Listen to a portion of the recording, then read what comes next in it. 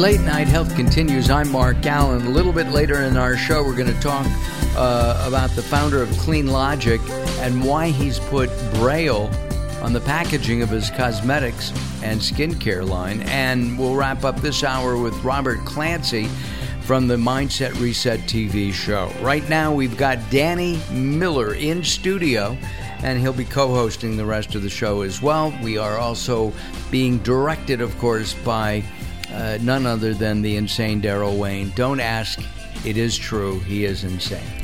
Don't ask, don't tell. Yes, exactly. Actually, don't ask, don't tell. They did that in the military for gay service people. I guess it was a step in the right direction. It always kind of ankled me a bit because... Not really, because it really told the gay people if they were in the military they had to remain in the closet to stay in. Yeah. Right. Which is not right. No, it's not right. Right. It's making them be dishonest to themselves, too. Right. Yeah.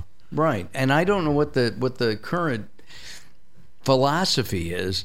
I think you can be discharged. I'm not sure. I don't know. Did you serve? No, I didn't. And all right, so we got three non-coms here. Danny, by the way, is the author of The Gifts of Acceptance. So why do people get up in arms about people who have different sexual preferences? I mean, they're not doing it in the middle of the street. Yeah, I know. And here's some of the things I'm beginning to learn, actually, from my daughter, Lana, who's 22, and she's taught me, in our age, and I know in my case when I was growing up, we didn't hear some of the phrases, some of the initials, and it was, lesbian or gay.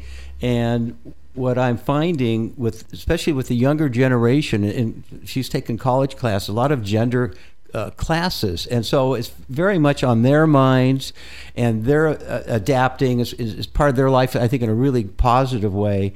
And what I have found in my case is I needed to educate myself. Some of these terms I didn't know, non-binary, there were intersexual, and she helped me. She bought me a book so that I could actually read and begin to understand. And then, so I think there's an education process that we need to go through, for one thing. My daughter has a minor in gender studies, and I've asked her about it, and apparently sexuality is actually fluid.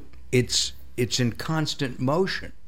Something I didn't know. That's right, and I didn't either, and that's why I think people, particularly the older generation, my generation, there's a certain discomfort with the lack of. You're not of older knowledge. until you're 95, so you got ways.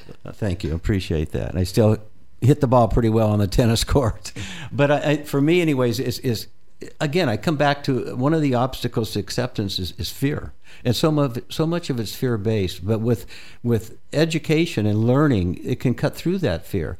At the same time, I think because we conflicted, because she was in my face, and I would say, "Hey, sweetie, I just don't understand some of this." So I think how it's presented to people that don't know is also really important, so that and that's why I talk about acceptance maybe being a conversation starter, so that we can listen to the other person without speaking, interfering, and then have that trade-off, and then we can maybe educate ourselves, reduce our fears, and realizing that acceptance is a gift that we give to the other person and to ourselves. A little bit later in the show, we'll be speaking with Dudley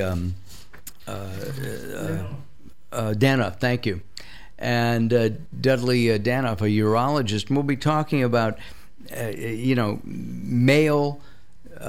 male sexual health, which, by the way, is the same as straight male sexual health, or any male's who identifies as a male sexual health. We'll be doing that a little bit later on in the program.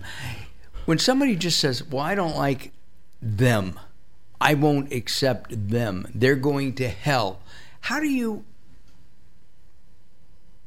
communicate that they're wrong. Or are they? I think they're wrong. I don't know if we can convince them that they're wrong, but we might be asking some probing questions like, what are you afraid of? How is it going to impact your life? Is it really going to impact your life? So we can begin maybe, hopefully, to have this, what I call an acceptance conversation. But as far as, changing people's views, it's really up to them. So in that type of situation, we're probably better off disengaging or detaching rather than being, too forceful. Backing off. Yeah, if you're going to clash horns and someone's not receptive to having sort of an open-minded conversation, like I say, it takes two to tango. So if the other one doesn't want to tango, then it really is hard. And I think that's one of the big problems that the community faces today. I agree. Besides, I can't dance, so the tango is out. The Gift of Acceptance is the book that Danny Miller has written. It's a great book, embracing people and things as they are, and that's why we brought him on to talk a little bit about Gay Pride Month. All right, we're out of time for this segment. We will be back in just a couple of moments, and we will continue Late Night Health. Join us at latenighthealth.com and also on facebook.com/Late Night Health Radio. I'm Mark Alyn, along with the insane Daryl Wayne. Hello there. Let us know how we're doing. We'll be back.